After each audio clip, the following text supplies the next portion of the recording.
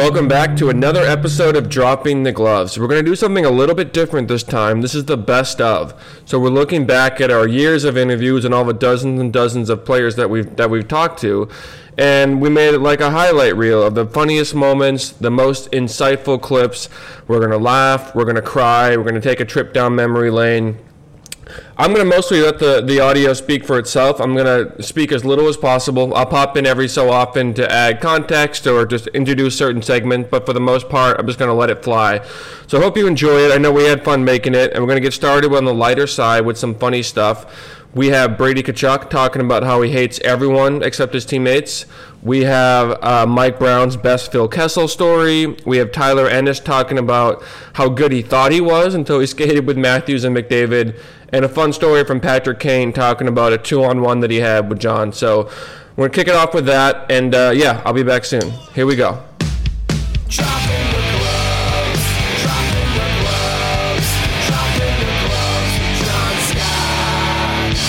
So, we'll just jump in right there. You've been fighting a lot this year. Who is a guy who you just want to get your hands on and really ragdoll him? Because when I was playing, there was a few guys who I just wanted to grab. Is there anybody who gets under your skin? Well, it's not really guys that. It's a coach? No, there's no coach I despise. I just don't like pretty much everybody. I mean, it's the name of the game. I just like my teammates and anybody else. It's if you're on our way, we're gonna go through you. So it doesn't really matter who you are. I love that. So are you a guy who after the game is shaking hands with your buddies on the other team? Because I tried to hate every fighter I knew I was going to fight. I didn't want to be your buddy afterwards. You just let's grab a drink later, or are you just all business all the time? Yeah, I mean, it's crazy just with Matthew and we have so many connections about who guys we played with and close in age, so we're friends with everybody. So it's tough. Some games, some teams you'll talk to guys after, but or if it's a road trip in a normal year, you'll hang out with them outside the rink. But this year it's been weird, and yeah, I mean, I think I've listened to it before. It's kind of the new thing that everybody's kind of buddies and kind of not a lot of that anger. But if it's a guy I fought, usually a guy I don't know, so we'll never really talk to him on the ice or after the game. Funny thing with you mentioned Kessel and Carlisle. I got a funny story of when, because I'd played for Carlisle in Anaheim, so I had already known, and actually Lupo was there too, and I played with Lupo in Anaheim for Carlisle. And when the talk came about Carlisle and a handful of coaches coming in that were going to take over, I remember we were at dinner, and I was with Lupo, and I think Kessel was there too, and we were joking about Carlisle, and we were messing with Kessel because he's a guy that doesn't want to play for a guy like that. And I remember I think he was sweating more than I was on the plane. I think his nickname should have been Pitsy that night, because I swear we were giving it to him so bad about what he was going to be in for and the bike club and the fat club and how he was going to have to work in practice and how long practices were and all this stuff. And all I can remember from that came out of Phil's mouth, and I still remember this till the day, is, "Buddy, I'm just not going to do it." And he looks at all of us. He looks at us, and he goes, "Buddy, I don't care what he says. I just don't care. I'm just not going to do it, and I'm just going to play I don't care. I'm not going to work out, and if you care, I'm not going to do it." and what do you know? Carlisle comes in, and I don't know if they because I wasn't there long after that, so I don't know how they got along or didn't get along, but. It was man. We had him on the edge of his seat for a couple of days.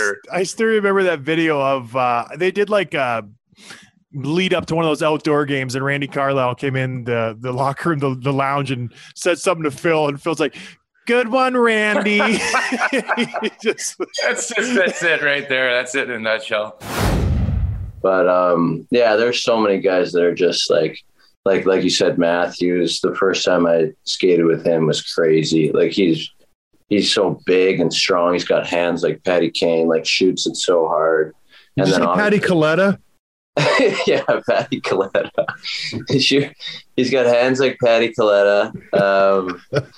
No, but and then Connor's just Yeah. It's absurd. It's not even, doesn't even make sense. So you, Because I remember I was known for like being skilled, and then I'm out here like with Connor, and I'm like, what is this? This isn't a human being. I'll be on the fourth line now. Yeah. Oh, this is why I'm on the fourth line. Okay, I get it. Yeah, that's right. Now I understand what's happening. Yeah. No, he's not even human. It's nuts. I know. They used to cheer when I jumped on the ice, the opposing teams. Dude, do you remember we were playing St. Louis and we were up like 5-1, and me and you got a 2-on-1, and like there was no way I was shooting the puck. Yeah. And I tried to make a saucer pass, and it just got tipped by the defenseman. And it hit his skate or something. Yeah, something. Yeah, it got blocked. And you were just like staring me down. You were so mad at me, and I was just crushed. Like I couldn't feed you for the 10 minutes. Well, the guy can put the puck through like a hole in the wall 50 feet away, but he can't feed me a pass on a 2-on-1. I was like, you got to be kidding me.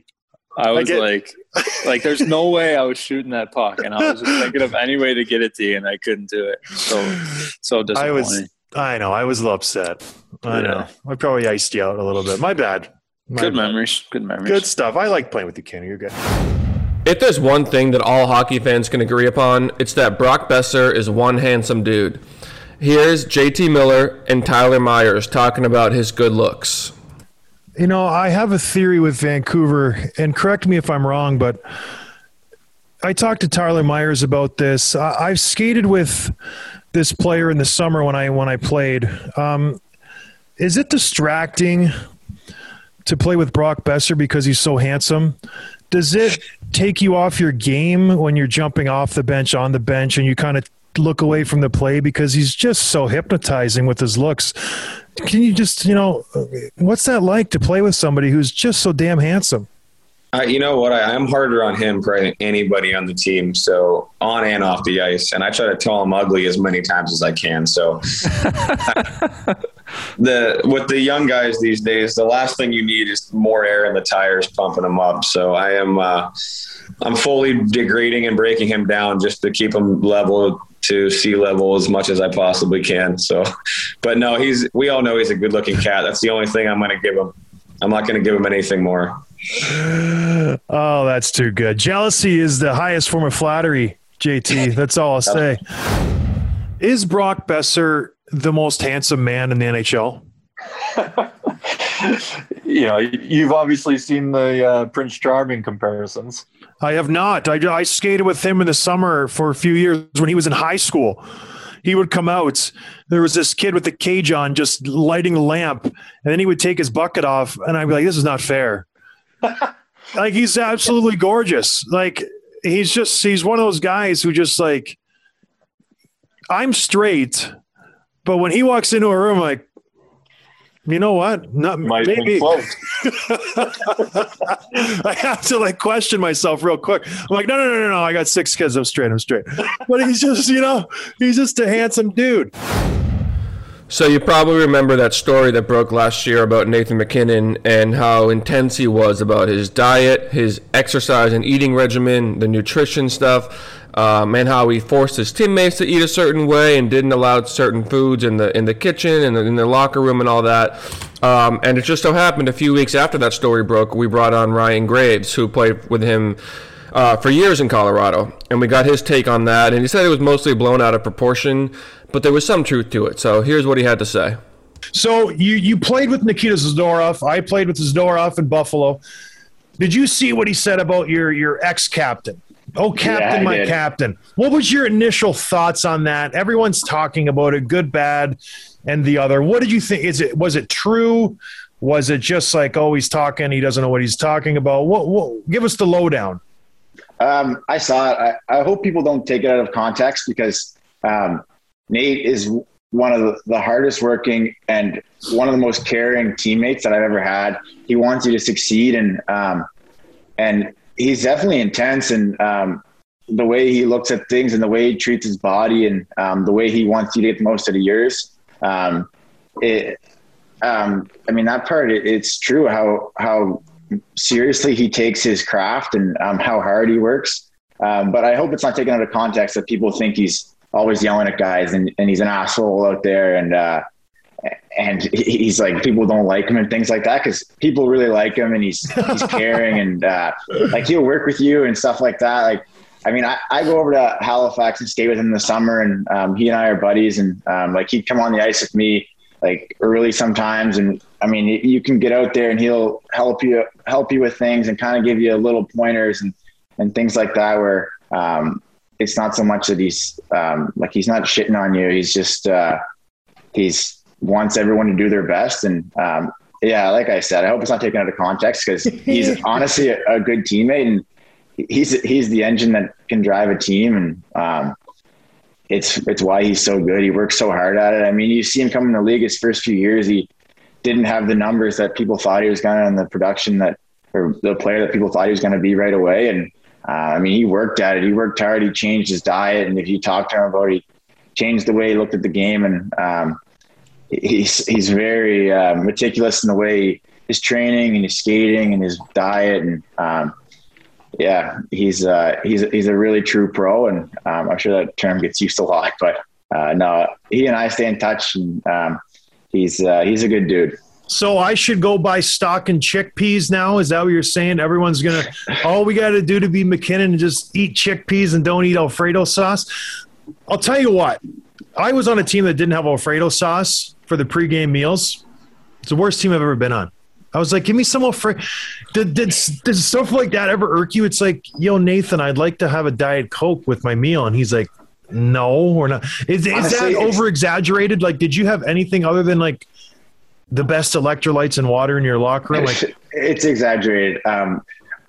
Honestly, it changed. It's more of a culture that he's created there. It's not that guys are like want that stuff and he won't allow them. He's changed the culture that nobody even wants that stuff. People are seeing how he performs and how much energy he has. And I mean, even myself, I've switched to chickpea pasta. And, you did? Yes, so yeah, funny. I did. And no sauce on it, and what? Eating veggies with it, and just trying to give yourself the most energy possible. And it's not like that at all. I mean, we reserved it post game and things like that. I mean, it's not a prison at all. Like it's what you want. It's more that he's just created a culture and made guys aware of the tools that he's had to show him what will help him perform at his best. He's just sharing the tools that he's had at his availability, and everyone else has kind of bought into it. And it's something that I'll bring with me, that I'll continue to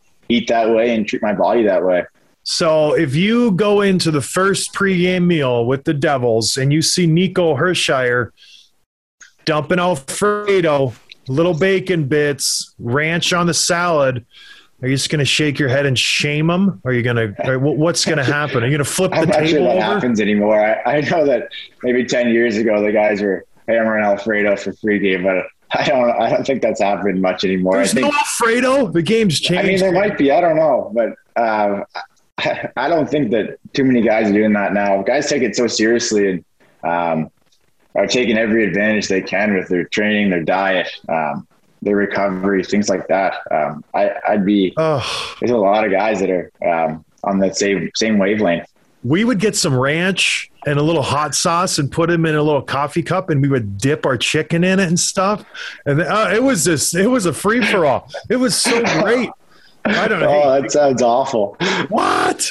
Well, after the game, do the boys have beers on the bus at least? Is there a 2-4 in the back on ice? And you have. It's available if you want it. I mean, it was tough this year with that schedule. Honestly, there wasn't many guys reaching for them. It was honestly, the schedule this year was so tough that like everyone after games, like there's no break in it where you're having like a day or like more than a day between games, and you're coming off back-to-backs and things like that. So you don't need to get wasted, Ryan. You just have a couple of casuals on the way to the airport. I know it's happened. It's the same as everybody else. I was in charge when I didn't play, which happened a lot.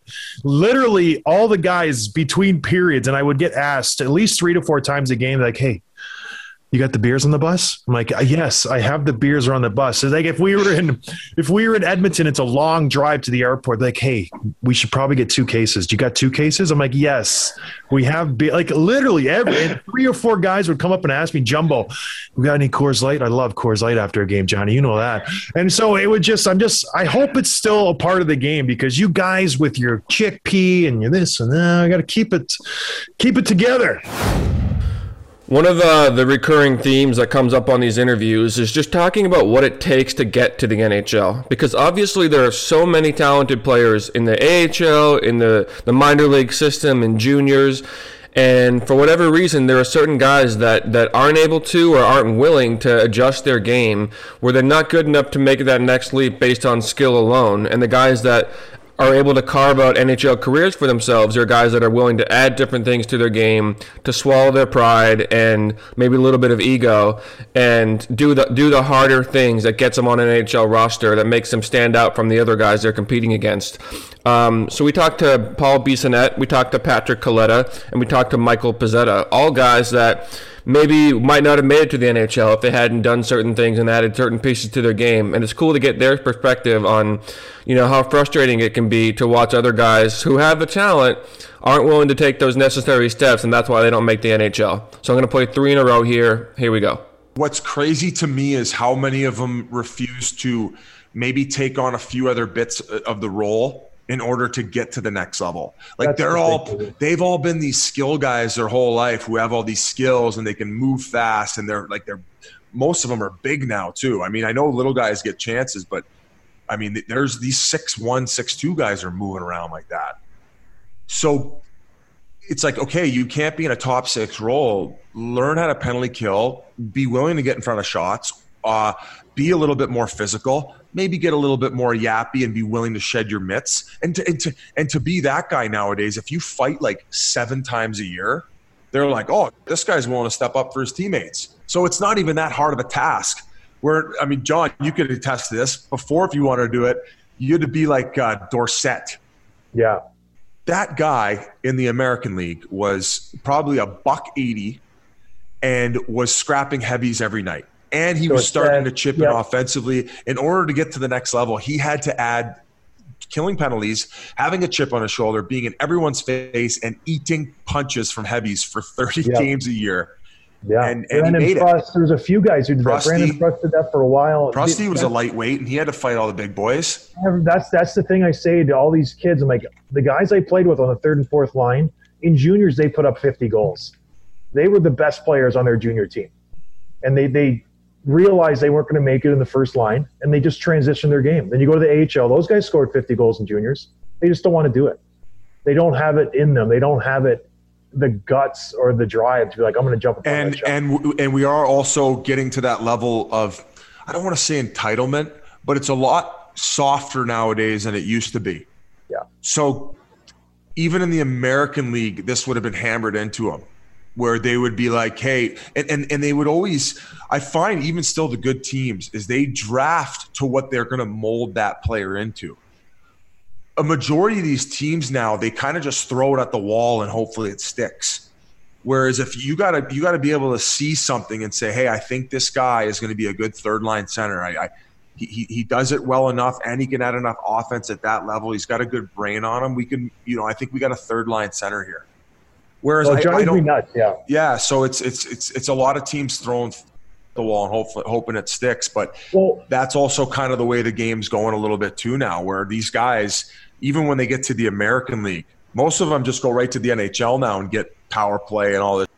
When we were playing in the American League, even if you were a skill guy, when you got to the A, you'd be on like the 3rd or 4th line, and you wouldn't get special teams. It didn't matter. You had to earn that ice time. And I think that a nice mixture of both is a good little concoction. Well, when I was in AA, when I got sent down at the end of my career, it was frustrating to see these guys with these unbelievable hands.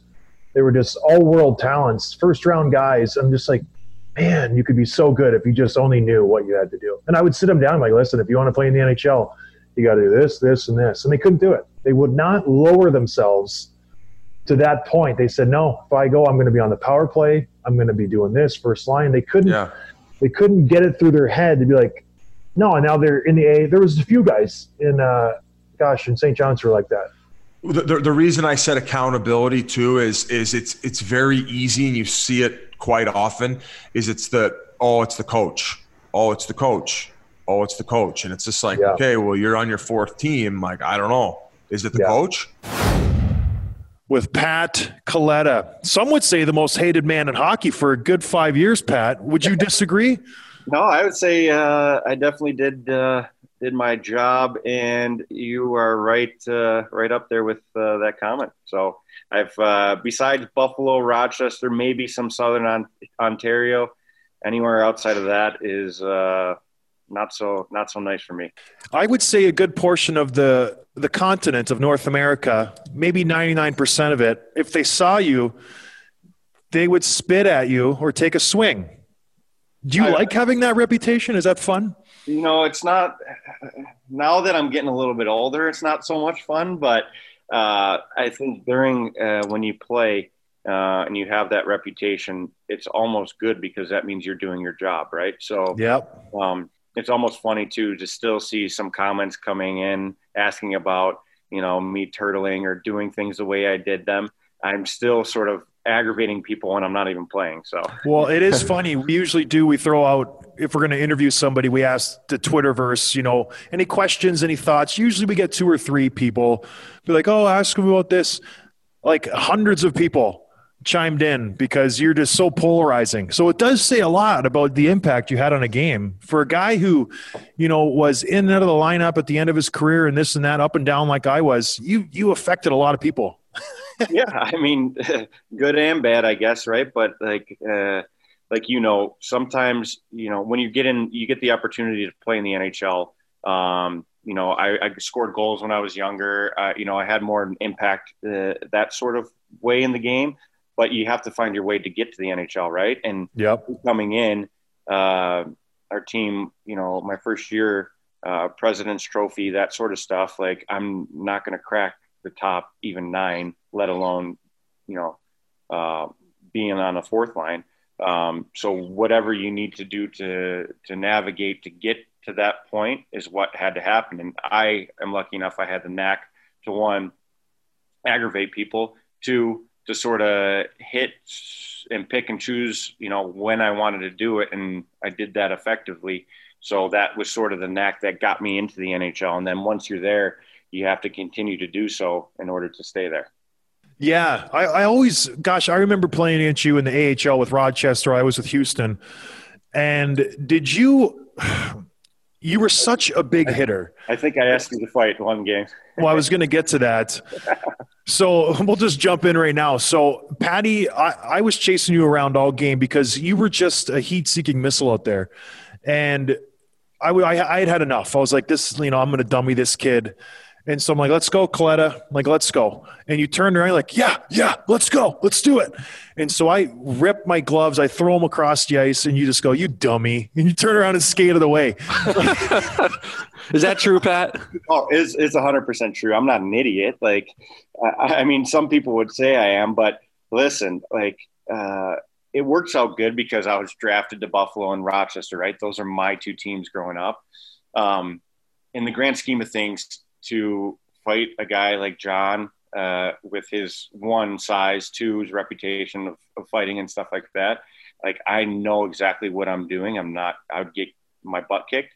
But for me and my teams, I would do anything, whether it be something like that or block a shot with my face or whatever it is. So I almost went overboard a little bit with some of that stuff I played so hard for my Buffalo teams that I would do anything and still, sort of would do anything for my teams. But 100%, I wasn't going to fight him. How often did you find yourself in a situation where you're like, I really don't want to fight this guy. I know I'm going to lose, but it's what the boys need, so I'm going to do it? Yeah, a couple times it did. And, you get into we joke about the turtling stuff, right? But in my eyes, if I could take one of their players off the ice and put Van Nick, Pominville, Tim Connolly, Briere, Drury, like one of those guys on the ice for a power play, I'm going to take my odds with that any day of the week. So There's been a couple times. I mean, I fought Lucic. You know, I was swinging. You know, that's what I do. I try to hit them before they hit me, and that's the way I go about fighting. There's no secret. I make sure it's on my terms. But yeah, I fought Lucic, and he definitely, if you watch the video, he definitely, pummeled me a little bit, but I got up and got the fans going and stuff like that. So, John, you can probably agree. It's not always winning the fight. It's just showing up to the fight and showing that, you're not going to be a pushover or things like that. And that motivates your team. Not necessarily for me. I had to win every fight. If I lost, it was a huge upset. And people were like, whoa. Like, remember I got beat up by Justin Johnson last game of the year. I didn't even want to fight. And everyone was like, oh my gosh, like this is insane. So I had a little more pressure to win, but I think people don't realize how tough you are, Patty, because I've seen you beat up guys, like absolutely just start the lawnmower, the left hand's going, and it's just like after 4 or 5 punches, it's over. I don't think people realize how tough you are because you have this reputation as a guy who's like, oh, he's a turtler, he's this and that. Well, yeah, you're going to turtle if Colton Orr jumps you. But if you fight a guy your size, I'm taking you every time. Makes sense. You mentioned your style of play in Sudbury. Usually guys who I played with, who are the pests that I played with, like the Cal Clutterbucks, the Steve Otts, those guys, the Patrick Cluttas, they were the point getters in the OHL. People don't think that, but like Steve Ott put up 100-some points, Cal Clutterbuck like 80 goals in the OHL. You have been the same type of player everywhere you've gone. You've never put up insane amounts of points, but you've always been a hard worker, done everything right, always been a leader on your team. How does that translate? Because most times it doesn't translate. You get to the NHL, you get to the AHL, and your skill doesn't match up at the next level. You're a hard worker, great, but so was that guy who scored 50 goals in the O. How did you manage to keep up going from Sudbury to Laval? Because that's a big jump. It really is. Yeah. So in Sudbury, I always got along with everybody, and I always had good relationships with the coaches and everything like that. But I always just fit a role. Like I was always that third line checker and shut down, try to play shutdown anyways. It's tough when your team's losing as many games as you are. But I just played that third line role. I'd play some PK, never got on the power play kind of thing. And then my last year in Sudbury, the coach just gave me a chance. We got a new coach, Corey Stillman, and he sat me down before the season. He's like, look, I know you can play, and I know maybe you can show more than what you are. So I think that year he just threw me on the first line and I just ran with it, and I took off, and my numbers were a lot better my fourth year. So after that, I felt pretty confident in myself, and I knew that coming to pro, I'd be battling for a position again and kind of starting from the bottom. But it's almost like I knew what to expect because I'd been there. Like a lot of these guys coming out of junior and stuff, they're used to playing 25 minutes a night on the first line. They hadn't gone through that adversity yet. So for me, it's when I jumped up, I knew I might not be playing that many minutes, but I knew how to adapt to that. Same as now coming in the NHL, it's I've gone and played those games where you're playing 6 minutes a night and it's hard to get in the game. And I figured it out when I was younger that it's every shift counts. You can't, it's just it's a different mentality. You can't sit there. I've sat on the bench and sat there and worried hey, fuck, sorry. Why, my bad. Shoot, why am I not out there? Yeah, you want to be a part of the game. You want to be involved, but your shifts are 15 minutes apart, or you maybe don't even get on that period. And then all of a sudden you're playing all the time. So it's just it's how to adapt. And I figured I adapted to that early, and now it's you can adjust to it more, and I'm ready for that. I've never thought of it that way. That's really, really smart. That's really good.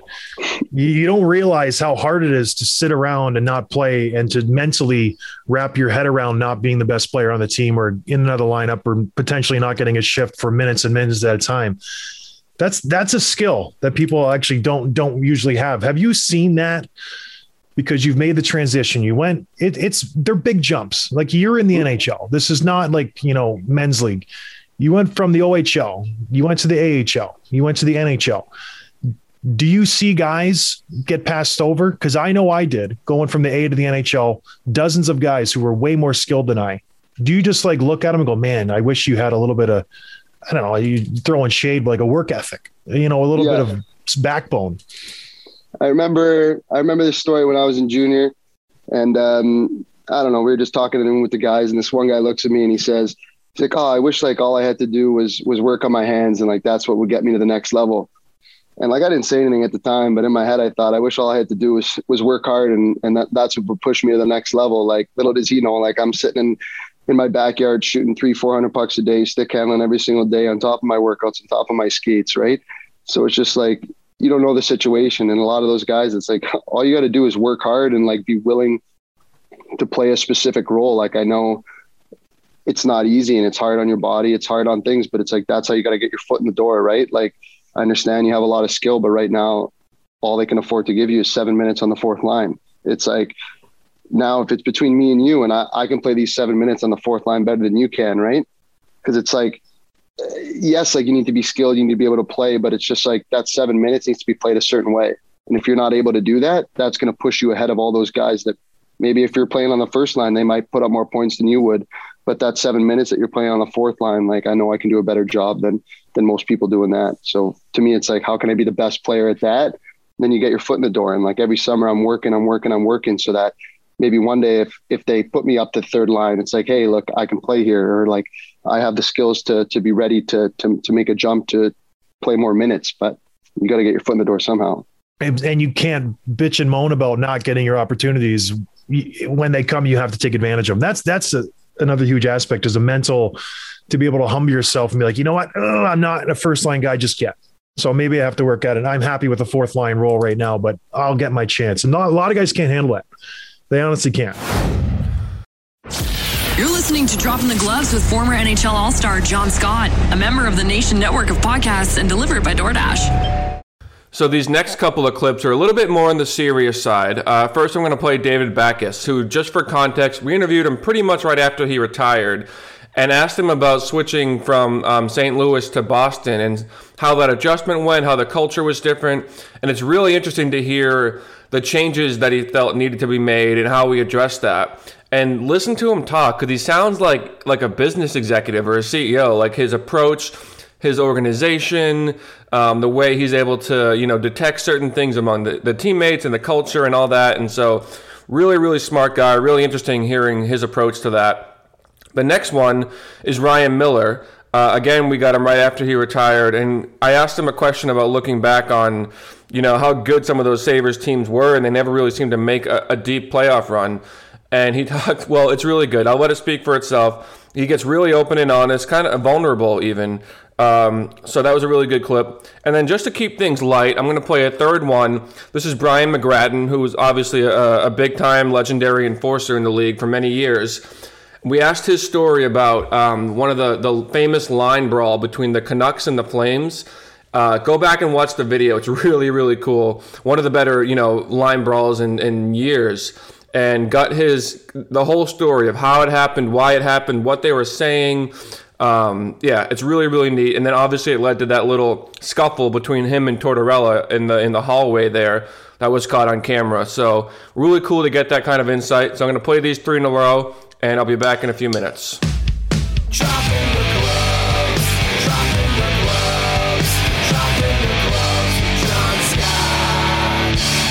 So you get to Boston, and obviously this is the first time you're playing for an NHL team besides St. Louis. What were some of the differences that struck you right away as far as like the culture, the locker room, the personalities? Like, how is it different from St. Louis? Yeah, I kind of sold it to my wife that, hey, it's an original 6, it's big market, it's going to be, I don't know if I expected Toronto, but it was going to be, kind of, these are the big boys of the league, and we're coming from the small market St. Louis, and all of a sudden it's going to be everything, top notch. And, we got there, and in honesty, when I was in the room, I was waiting for that special sauce to show up to be like, this is why Boston sucks to play against, and this is why they're good every year, and this is why they've been to 2 cup finals, and won, and I just didn't see it. And then you start talking with some of the leadership, and not that it was dysfunctional, but it wasn't organized. And type A me was like, well, here's some simple things, and we need to have some connection here. And it wasn't awful, but it with small amounts of organization, it was greatly improved. And then, we talked about the sports psychologist. Patrice Bergeron has his own sports psychologist. And he brought him in to do a small meeting with just the leadership group. And then after that, probably bi-weekly, he was in facilitating team discussion and common, some psychological principles, but just team open communication and connection, which went so far. And Bergie's one of the most humble, down to earth, if you could clone a perfect human and hockey player, it's Patrice Bergeron, and what a great place to start. And him and Z and the core that they had now had some structure and connection, and Stanley Cup final, a couple of years later. And, we lost to Tampa my second year there, and then we're in the final in my third year. And, they're knocking on the door and looking at President Cups or President's Trophies or whatever they call it. Never had one, so I don't know the name of it. Something like that. So did you institute all that stuff? Were you the guy, did you feel comfortable enough because it's intimidating going into a new locker room. I've done it a few times. Even when you're established, you don't want to, rock the boat. They're a successful team. Did you dip a toe in, or did you just jump in and be like, what you guys are doing, this is garbage? Well, there wasn't really garbage. It was just, I know. And you know how it is. Like some teams, you walk into the locker room and it's like nobody's reaching out to you or grabbing you aside, and you're just kind of like, I'm going to do my thing and I'm going to get some equity in this room, and then I can start to have a voice, because you got to establish yourself or whatever. The old way was game one, I'm going to fight somebody and show the boys that I'm here and I'm in it. Z pulled me aside maybe day one or day two and said, hey, I respect you as a leader, and we haven't made the playoffs here in 2 years. And if you see something that needs to be done,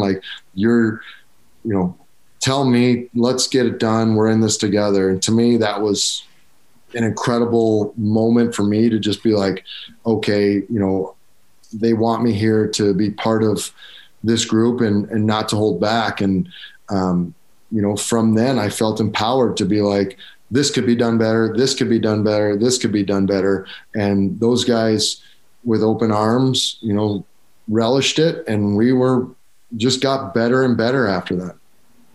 So did you actually see that transformation happen in your time there, where what you were trying to implement was working? No question. I think, again, I am very I make spreadsheets for everything. I keep lists, and I'm intentional, and calendars and organizers, and that's just my personality. So it's almost secretary work that needed to be done, and being we should meet as a leadership group on our own, every week or two. And we should have separate roles where if we don't have specific roles of to me, one of the more important ones was off ice captain of team togetherness, team parties organizer. It shouldn't be the week before Halloween and we don't have a team Halloween party scheduled yet. We got a night off, we're having a team Halloween party. And even if we're a little groggy for the next game, that togetherness we gain in that team Halloween party, every team wins the game after rookie party, because you all had the best time of your season together. You had such team togetherness, and you look at each other and you're like, we got to get this done somehow. And you go and get it done. I mean, you guys had some amazing talent during those years. You got names like Drury, Vanek, Briere, Finneganov, Brian Campbell. Looking back now, did you expect to go on more playoff runs than you ended up doing? Oh yeah, I mean, of course. I mean, when you have success, you never think it's going to stop. I remember walking out of Carolina when we lost in Game 7, just thinking, the next time we walk into a rink in this situation, we're going to win. And those chances aren't as frequent as you think when you catch that right kind of team, when you have that right kind of group. And that's what was really sad about that situation was, we had 2 cracks at it, and then Drury and Briere are gone. And then a few other guys are gone. Brian Campbell's gone. It just started, peeling away. We built it back up in 2010. We had a good year. And we would have these moments where we'd get close. But that special flame or whatever it is that you feel with a certain kind of group, it never quite got back to that level, and that's the sad part, because we all knew it was there, and I kind of felt like we didn't recognize how important it was to keep the guys who made that special. All right, one more hockey one, then we'll transition. But the thing with Tortorella, Columbus Blue Jackets, what happened with that? I was in the South, so I didn't see the game or anything. What was going on? So we were on like an 8-game losing streak, and we were in San Jose the game before, and our line had a goal and an assist. And we got to Vancouver. We didn't practice because we played whatever. We didn't have a morning skate. Got to the rink, and Bob called the fourth line in. And he's like, listen, you guys had a good game the other night. You're the only line that hasn't quit here in the last couple of games. You haven't started the game all year. And I'm going to start you guys tonight. I think you deserve to start. And he just left it at that.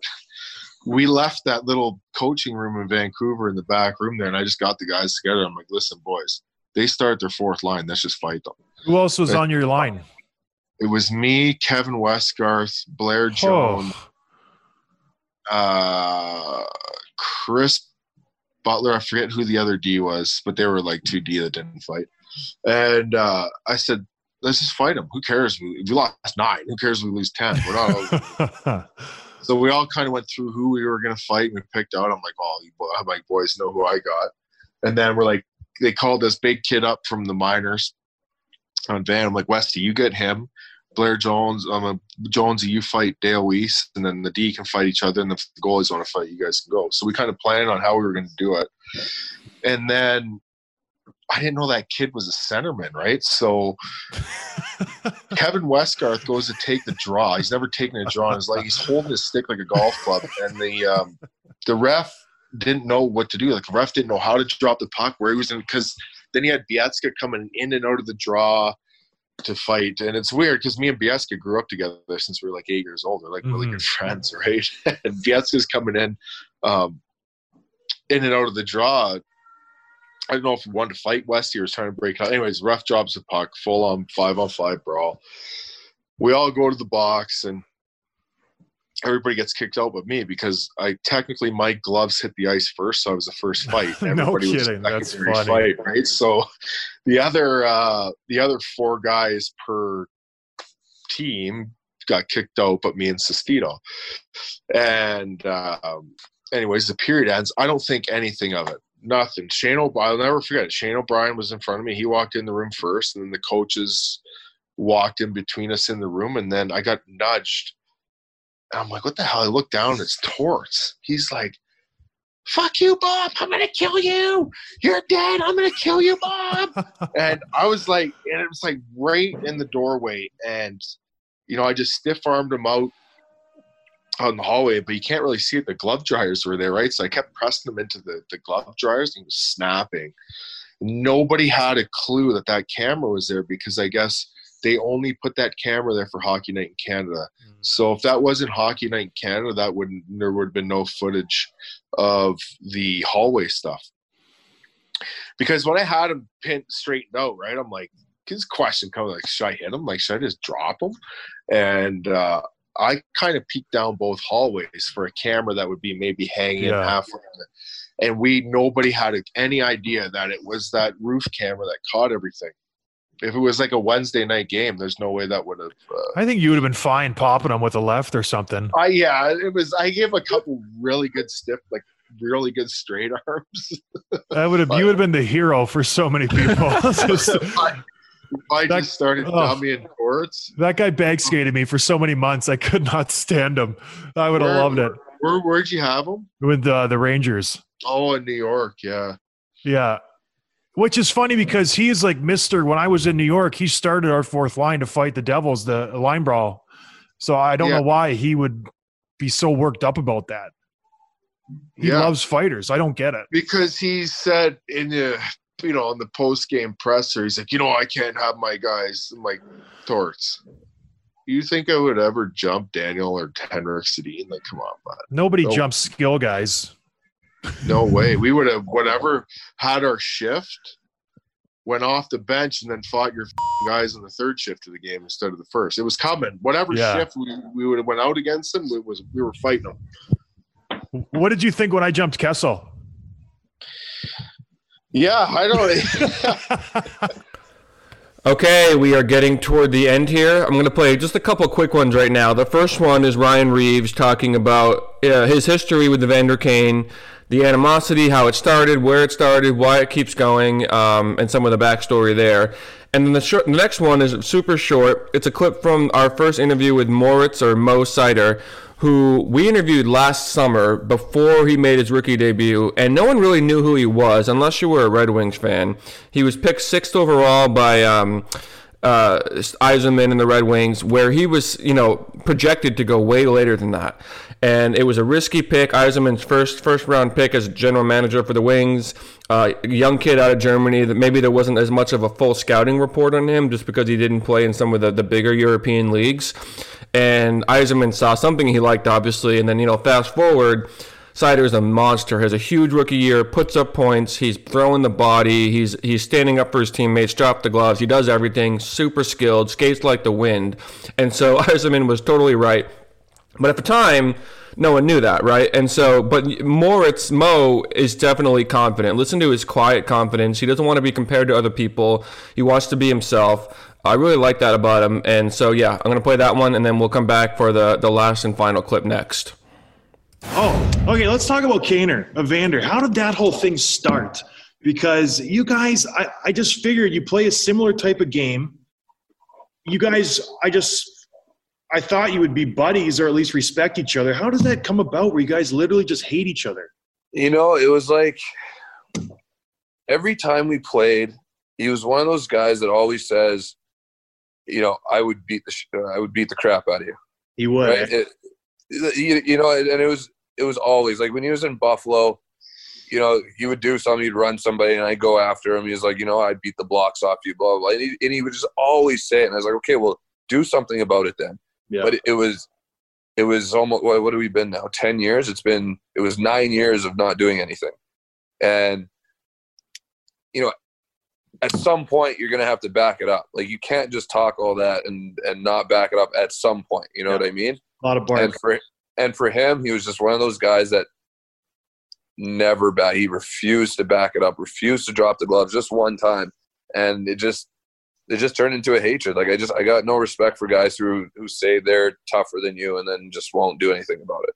100% agree. That's why I had an issue with Tom Cicito, because he would always talk a big game. Be like, buddy, I would knock you out. I'm like, well, I'm right here. Like, yeah, you know what I mean? Yeah, exactly. I think every player is pretty unique, I would say, and that's what I want to describe myself. Don't want to compare myself to anyone else. I want to be Moritz and want to play my game. And I think a mobile two-way defenseman who loves joining the rush, a great offense for his teammates, but is not afraid to use his body as an advantage. And I think that's what it comes down to. First priority as a D is you got to play a shutdown game if you have to, and all the other compartments are coming from time to time, and that's what I'm most concerned about, is making it into the NHL, playing a really solid defensive game, I would say. Okay, we have arrived at the end here. I have just one more clip to play for you guys. Hopefully you've enjoyed it. Hopefully you've had as much fun listening as I did making this. We're going to wrap up a little bit on the heavier side, a little bit emotional even. We asked Brian Boyle, who is a cancer survivor, whose son has had some really heavy stuff he's gone through. The whole family history is just, they've been through a lot. And through it all, he's known as one of the nicest, most well-spoken, most down-to-earth guys in the NHL. He made a comeback after missing some time when he was sick, and just a terrific guy. Played at Boston College. We asked him about his faith and being a Catholic, because he's something that he's pretty outspoken about. And when you hear his answer, it's just amazing. He totally opens up. You can hear how heartfelt and how much it means to him, and how it shaped who he was over the years, on the ice, off the ice, and what his family's been through. So I'm going to let this run, and then we'll wrap up there. So again, thank you for listening. We'll see you soon, and here's Brian Boyle. I'm a Catholic guy. I love my church. I'm big into it, and you're a Catholic guy. So I just wanted to know how much that plays in your hockey, and then B, how much it plays in just your life in general, and how it kind of molds you as a man. I just think it's interesting when I talk to Catholic athletes how it either helps them or hinders them on the ice. Yeah, well, it's from as long as I can remember, I love the game, and I can't remember not loving the game, and I can't remember not having the Catholic faith in my life because of what my parents, how they've raised all of us. And I was always taught that this is a gift that I've been given by God, and I have to do my best with it, whatever you can do. So whether that equates to success or not, it's more like use your gifts to glorify Him, not for selfish reasons, but and that's what my parents have taught me. My parents are, I'm one of 13 kids. They have, by the grace of God, been able to give us all that they've given us, which I have no idea how. The math doesn't really work out in terms of how much they would have to earn just to let us do what we're doing, and what they sacrificed for us, getting married at 19 years old, and their whole lives have been dedicated to the faith and to their kids. That's the example that I have every day of my life, and I've seen it. I've seen miracles happen right in front of my eyes. With my father, he was very sick when I was in high school, and he was healed miraculously. I've seen obviously a number of other things happen with my son, even with his situation that he has now. He's got something called an AVM in his jaw that several doctors before he was diagnosed came in. We had the people from Dana-Farber telling us that he's got Ewing sarcoma, and we're planning out the next 6 months of his life. And my wife and I are literally on our knees at the Children's Hospital in Boston trying to pray it away. And we believe that was definitely a miracle, that it was not what all those experts, those brilliant people told us it was. And I just think that it's there for us to see. It is an incredible gift to me that I get to have this faith. I have so many great examples of people living in the faith, and I'm so fortunate with all the things that I've been blessed with. And it doesn't come without hardships, but I think it prepares you for them. And ask and you shall receive, because I've been down and out and very, very much scared and alone, especially with what was going on with my son, especially what was going on with me. About a month prior to that, I was diagnosed with leukemia. And it was just a crazy time. And then in high school, a real formative year, like my dad's my hero, and he was whittling away to nothing in front of my eyes. And I'm 14 years old. He's got a 2-year-old son at the time. Like all my younger siblings, are sitting there. I'm like, I'm nervous for this. What the hell are they going to do? They're not going to remember my dad. And he's still money. He's got a lot of energy. He's a ton of fun. And I've seen these miracles happen. I've seen these things happen. The faith has been so important to me. When the puck drops, I do say things that I probably have to go to confession about, and done some things but it's all just, that's my dog. That's my dog. That's all right. It's Gordy. Oh, the mailman came. It's so impactful to me, just that example. And, I'm proud to be a Catholic. I think it's what I lean on. That's amazing. Amen, man. That's amazing. I was like, whoa, you have quite the story. Oh, yeah. Very emotional. I love that. I wish we could talk about that for hours. Tim, do you have anything after that? Holy moly. Yeah, no, I'm not going to that. No, I love that, buddy. Well, I don't want to take up any more of your time. Go take care of your dog and give your family a hug for me and tell them I said hi. I've only met your wife a handful of times, but she's a great woman. And good luck in the playoffs, bro. And we'll talk soon.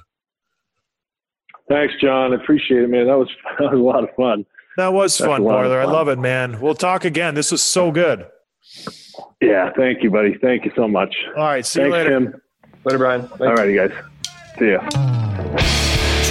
Scott, the All-Star.